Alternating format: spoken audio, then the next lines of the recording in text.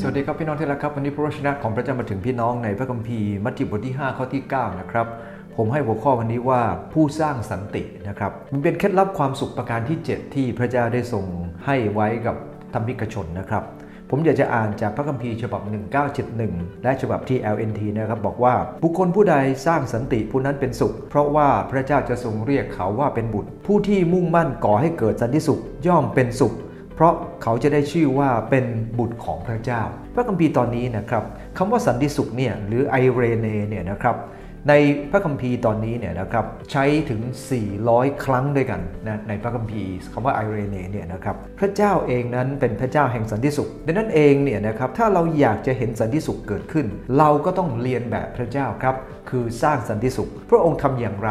พระองค์ได้เสด็จเข้ามาในโลกนี้คืนดีระหว่างมนุษย์กับพระเจ้าเช่นเดียวกันสันติสุขที่แท้จริงนั้นมันจะเกิดขึ้นได้อย่างไรครับคำว่าสันติจริงๆมาจากคำว่าคืนดีบุตรของพระเจ้าเป็นบุตรของการคืนดีคริสเตียนเป็นลูกของการคืนดีนะครับพระคัมภีร์มีการคืนดีกันอย่างน้อย3ด้านด้วยกันอันที่1ครับเป็นการคืนดีระหว่างพระเจ้ากับมนุษย์แน่นอนว่าพระองค์ทรงเริ่มต้นโดยการที่พระองค์เสด็จเข้ามารับแบกบาปผิดของเราพระองค์เสด็จเข้ามาก่อนมาเพื่อจะมาช่วยเหลือเรานั่นคือการคืนดีระหว่างมนุษย์กับพระเจ้าแต่ขณะเดียวกันพระองค์ได้ประทานพระคุณกับเราต้องรับด้วยความเชื่อในพระองค์และพระคัมภีร์ได้พูดถึงนั่นคือรากฐานของสันติสุขแท้ซึ่งแน่นอนครับว่าเมื่อเรารู้สึกว่าเราบกพร่องฝ่ายวิญญาณเราถ่อมใจลงต่อพระองค์หิวกระหายในฝ่ายจิตวิญญาณมีความปรารถนาจะเป็นเหมือนพระองค์มากขึ้นมีจิตใจกรุณาที่จะแบ่งปันให้กับคนอื่นแน่นอนว่ามาถึงจุดหนึ่งเราก็อยากจะทำให้โลกนั้นเกิดการคืนดีแต่เราต้องคืนดีกันกับพระเจ้าก่อนครับถ้าเราไม่คืนดีกันกับพระเจ้าก็จะไร้ประโยชน์ในการที่เราจะพยายามทำกิจการของการคืนดีกัน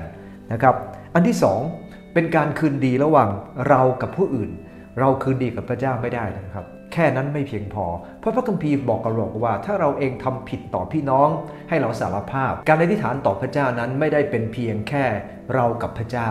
ถ้าเราไปอ่านในพระคัมภีร์ยากอบบทที่5เราจะรู้ดีว่าเราจะต้องสารภาพความผิดบาปกับพี่น้องก่อนแล้วหลังจากนั้นเราก็จะอธิษฐานและพระเจ้าก็จะอวยพรเราให้คำอธิษฐานของผู้ชอบธรรมมีพลังทำให้เกิดผลเราต้องคืนดีกันกับมนุษย์นะครับพระคัมภีร์บอกว่าถ้าเราโกรธกับพี่น้องอยู่วางเครื่องไว้ที่แท่นบูชาไว้นะฮะเครื่องเผาบูชาไว้ที่แท่นแล้วกลับไปคืนดีกับพี่น้องซึ่งหมายถึงว่า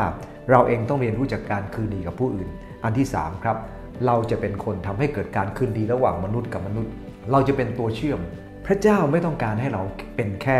สันติสุขระหว่างเรากับพระเจ้าเราคืนดีกันกับพระเจ้าพระเจ้าไม่ต้องการให้เราคืนดีระหว่างเรากับพี่น้องแต่มากยิ่งกว่านั้นครับพระองค์ต้องการให้เรานำคนมาคืนดีกันเราเห็นคนกำลังทะเลาะกันเรานำการคืนดีกันแต่เราก็ต้องประมาณตัวเองด้วยนะครับว่าเราเป็นใครนะครับไม่ใช่พอเราไปพาเขาคืนดีทั้ง2ฝ่ายต่างตีหัวเรานะครับนั่นก็ทำให้เราลำบากแน่นอนเราเองก็ต้องประมาณตัวเองว่าเราคือใครและพระเจ้าใช้ให้เราทำอะไรเมื่อเราเห็นคนในคริสตจักรไม่พอใจกันเราควรจะเป็นตัวเชื่อมคงจำได้นะครับบานาบัสเป็นตัวเชื่อมระหว่างเซาโล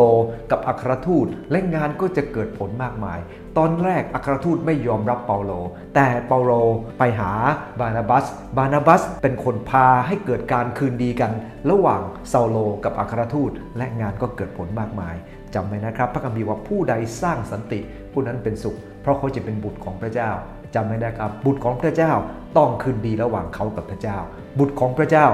ต้องคืนดีระหว่างเรากับผู้อื่นบุตรของพระเจ้าต้องนำให้เกิดการคืนดีกันระหว่าง